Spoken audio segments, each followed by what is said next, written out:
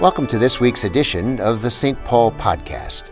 I'm Peter Marty, Senior Pastor of St. Paul Lutheran Church, located in the heart of Davenport, Iowa. Right here, each week, you can hear a message to inspire your walk with God and hear beautiful music to fill your life. Let this podcast be your occasion to contemplate some of the deepest things in life, just as I hope it helps faith come alive for you.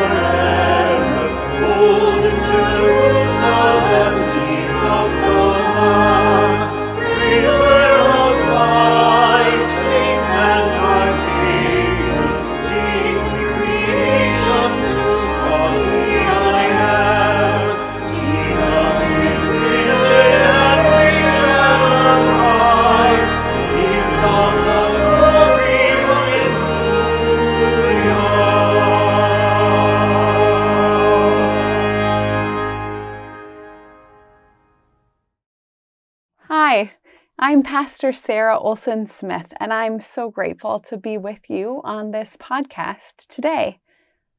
The Bible, as you may know, is generally divided into two halves, often called the Old and the New Testament.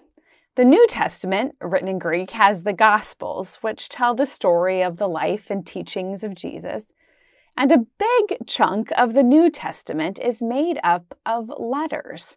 Actual letters that were written by religious leaders, Paul and Peter, John and others, letters written to communities of the earliest followers of Jesus.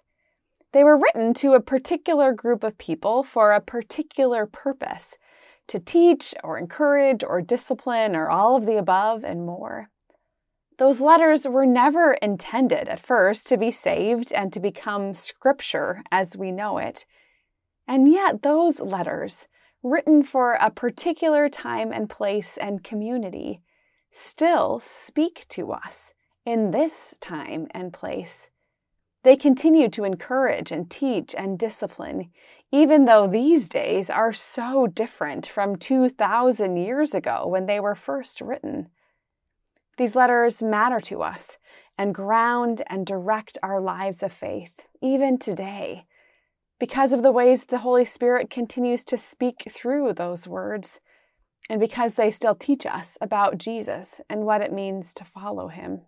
And so today, we are going to read a part of one of those letters, 1 Peter chapter 2, a letter written by Peter to a community that faced persecution, to teach them how to live faithfully, to offer hope and encouragement.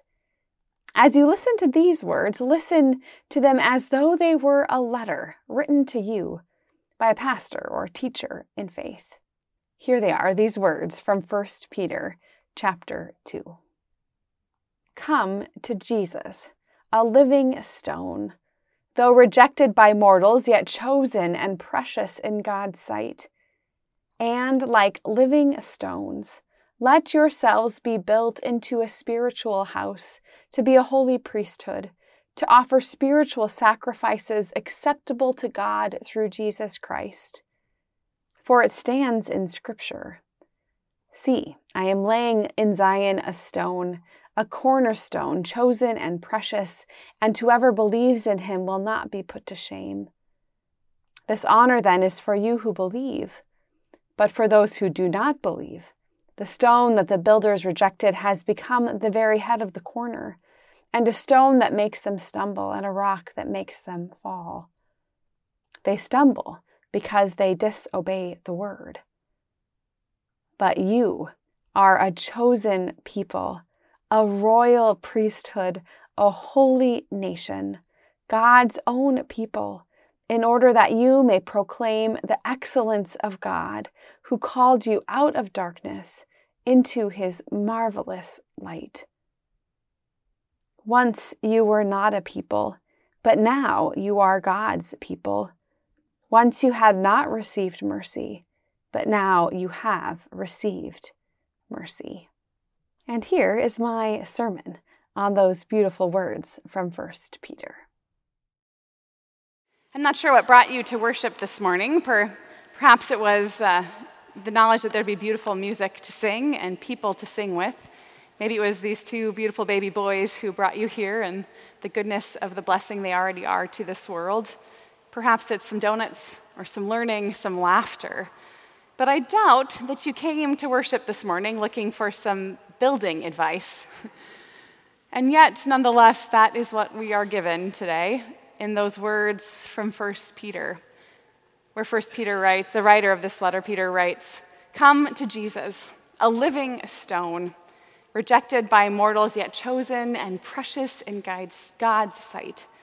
And like living stones, let yourselves be built into a spiritual house." Whenever I hear those words from 1 Peter, I think about houses that are all over the farmland in central Pennsylvania, where my husband grew up. Houses a little bit like this one. This house is called the Chad House. It was built in 1712. And all over, throughout farmlands of the U.S. and the world, there are these houses that are literally built from stones, field stones. These stones start out as a sort of nuisance for farmers who are trying to plow their fields and yet come upon these great big stones. And so they are dug up from the soil. And instead of casting them off or piling them up, those early farmers would use them to create strong and warm houses, homes that would endure for centuries. What I love about these field stone houses is the creativity and the strength and the beauty of them. Those builders didn't have the luxury of perfectly flat or square or uniform bricks. So they'd take whatever stones they had and they'd piece them and fit them together. The writer of 1 Peter might not have known about field stone houses, but he knew about how God so often takes things that are disregarded and makes them into something beautiful and strong. Peter wrote those words we just heard to a community that was rejected and persecuted because of their faith, and yet they still boldly lived that faith. These words we read are meant to give them hope and belonging, courage and purpose in the midst of suffering. These days, we don't live in a time when we have to abandon home or family or fortune in order to follow Jesus, as Peter's community did. Nor do we in this country face persecution because of our faith. But Peter's words can be hope and encouragement for us too, in whatever struggles or suffering we are facing. And I think those field stones and the houses they were built into can help us understand this message of hope and encouragement. Those field stones were first found buried and stuck in the mud and the muck until the farmer found them. And maybe that's where you might find yourself today, or have in the past, or well, sometime in the future, stuck in the muck, buried in something or another. Maybe we're stuck in our own guilt or shame. Maybe we're sunk by sorrow or grief or the burdens we carry of caretaking. Maybe we're just so caught up in our own lives and demands and expectations that we can't seem to get a breath. For lots of reasons, we might find ourselves buried. But these days are still Easter days, days of resurrection and new life, beginnings and possibilities. And in that reading, we read that we were once no people, but now we are God's people. That we are a chosen people, called out of darkness into the marvelous light. This is what God does, digs us out of the darkness into marvelous light. And that marvelous light takes on all kinds of different forms. Maybe it's the goodness of freedom that comes when we can live into our forgivenness, when we can let go of those old debts and guilt and shame. It's the miraculous feeling of discovery that we can still laugh and live even as death has wreaked havoc in our lives. It's that ability to finally take a deep breath after we've been holding it so long because of worry or fear or despair. It's that finally stepping forward after long being held back. That rock being dug out of the soil, built into something beautiful and strong. So you might be thinking, what brings us from being dead and buried rocks into living, animated stones? Well, those words from Peter remind us that God brings us into marvelous lights in all kinds of different ways. And the first thing that God does is God pulls us into community. We are not alone. In that letter, Paul tells that community that they are living stones, a chosen race, a royal priesthood, a holy nation, God's own people. We are not alone. And we are together in all of our beautiful differences. We are living stones, not dead bricks. Our belonging isn't dependent on our ability to match or be uniform in thought or background or zip code or experience or anything else. Each of us brings our unique selves into this life together, as varied as the sizes and colors of stones in a fieldstone house. And somehow, this combination of all of who we are is exactly what God needs to build us into this house. We don't have to be molded into some sort of fixed sameness. And yet, here we are, built together. The grace of this is that when we think, or perhaps others think, that the rock in which we are, the walk that we are, is awkward or nuisance or trouble or trash, that it's better to let that rock sit in a pile of rubble. Jesus has a whole different kind of opinion. In Christ, we are as precious as that enormous diamond on King Charles' crown. We are precious. Once we were rejected, and now we are accepted, chosen, affirmed. In the midst of our struggle, our faith teaches us that not only are we valuable beyond worth in the eyes of God, but that we belong to something bigger than us, bigger than our struggles and our worries.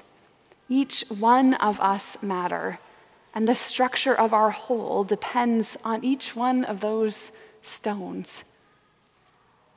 But Peter doesn't just stop at this beautiful image of a house of living stones. That house was built for a purpose. He said, "You are chosen people in order that you may proclaim the mighty acts of God." In that letter, Peter wrote that even in the midst of persecution, they are proclaimers of God's goodness. In the ways that they live and work and witness, their lives tell of Jesus. And so one of the ways that we can get unstuck from the muck of our lives is to find a way to serve, to love, to get our heads and our hearts out of our own insular lives. There's this recent study of high school girls who struggled with depression. And in that study, they would ask girls every day how their day was. They'd track their mood. And they'd also ask them one simple question: have you helped someone today? And in that study, they found that on the days when those girls showed up for a friend, did something for someone else, their moods shifted significantly, improved greatly. There are countless similar studies, along with my own experiences and seeing your own lives, which tell this truth. When we get out of ourselves, our own tiny circles or our own insular way of thinking, we'll not only make a difference for others, but we'll find our own healing and hope in the meantime. We can find new life when we let this great divine stonemason God of ours build us and our lives into animated, moving lives of love. Living stones, not dead bricks. One of my friends when I worked at this camp in Colorado was this kid named Alan Lamb. I worked with him for one summer. He was funny and mischievous, deeply kind, so gentle. And it wasn't until later in the summer that he told us the story of his own life and family. Alan's mom is a woman named Cindy Lamb, and one morning, years ago, in November of 1979, she and her baby daughter were on their way to get groceries in Maryland, and as they drove, they were hit by a drunk driver. She was thrown from her car with many broken bones, and her 5-month-old daughter, Laura, Alan's sister, was left quadriplegic. By age 7, she had a seizure and died of complications from her injuries from that crash. But Cindy Lamb didn't let her grief or her anger bury her. Instead, it motivated and moved her. She started to write letters from her Maryland home, making phone calls and doing whatever she could to make laws against drunk driving less lenient, to shift public thinking. And eventually, she was connected with this woman in California named Candy Lightner, and together they founded an organization that we all know, Mothers Against Drunk Driving. They have 2.8 million members around the world, claiming responsibility of lowering drunk driving deaths, saving 250,000 lives at least. My friend Alan didn't talk much about his family or his grief or how they had changed this world. But he too lived with such a generous heart and a serving life, following his mom in this way of being, called out of darkness into the light. Those families built this collective movement, a stone house of sorts, letting their grief and anger move them to be a force for good. We see the same thing happening now still, the bold actions of parents of children from Sandy Hook who work for common sense gun reform, or communities of veterans who, despite their own trauma and injuries, come together to support and care for their younger comrades. And while you and I will likely not start international movements, and our tragedies might seem so much smaller, God keeps doing what God did in Cindy Lamb and that community to which First Peter wrote that letter. God keeps doing what God has always done, bringing life to dead things, offering hope to despairing communities, using once buried people to heal this broken world, calling us out of darkness into light and life and love. We are living stones, dug out of the muck and built into a shelter for others, a community of care. We are a chosen race, a holy people, in order that we may proclaim the mighty acts of God, who has called us out of darkness into the marvelous light. Amen.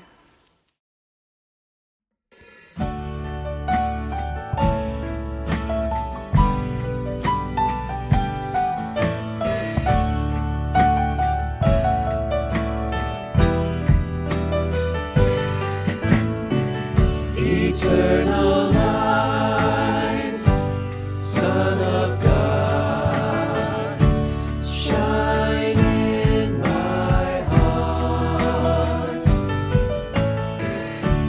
Before me a guiding light, so that I may follow you. Shine on, Jesus, shine on me.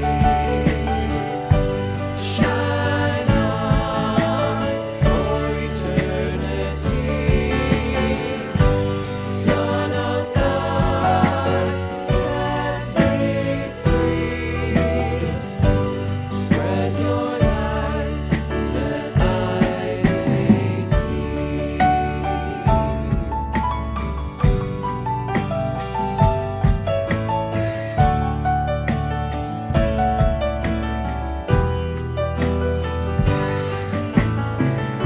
Eternal flame, Holy One, burn bright in me.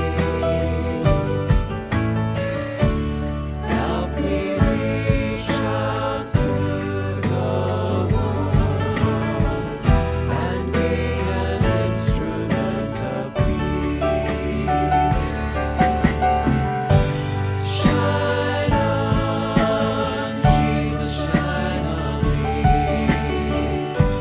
Shine on for eternity. Son of God, set me free. Spread your light that I may see. Shine on, Jesus, shine on me. Shine on for eternity. Son of God, set me free. Spread your light that I may see. Eternal light, shine on.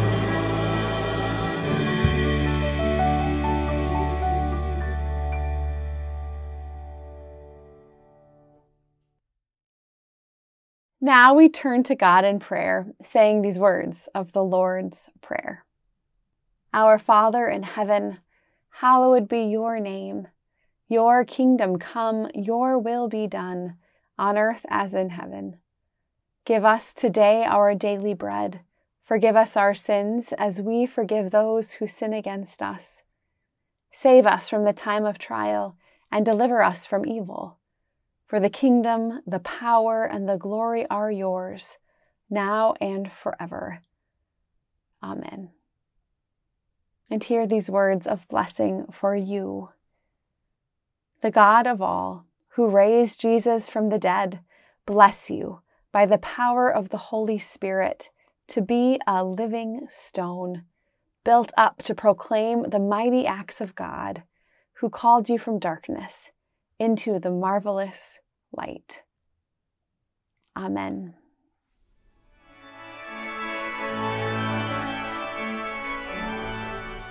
I hope you've enjoyed this podcast, and thanks for your support of the ministries of St. Paul Lutheran Church. Our commitment to projects that lend hope to other people stretches across the country and around the world. We hope that in a good way you feel a part of that reach. Tune in next Thursday for another edition of the St. Paul Podcast.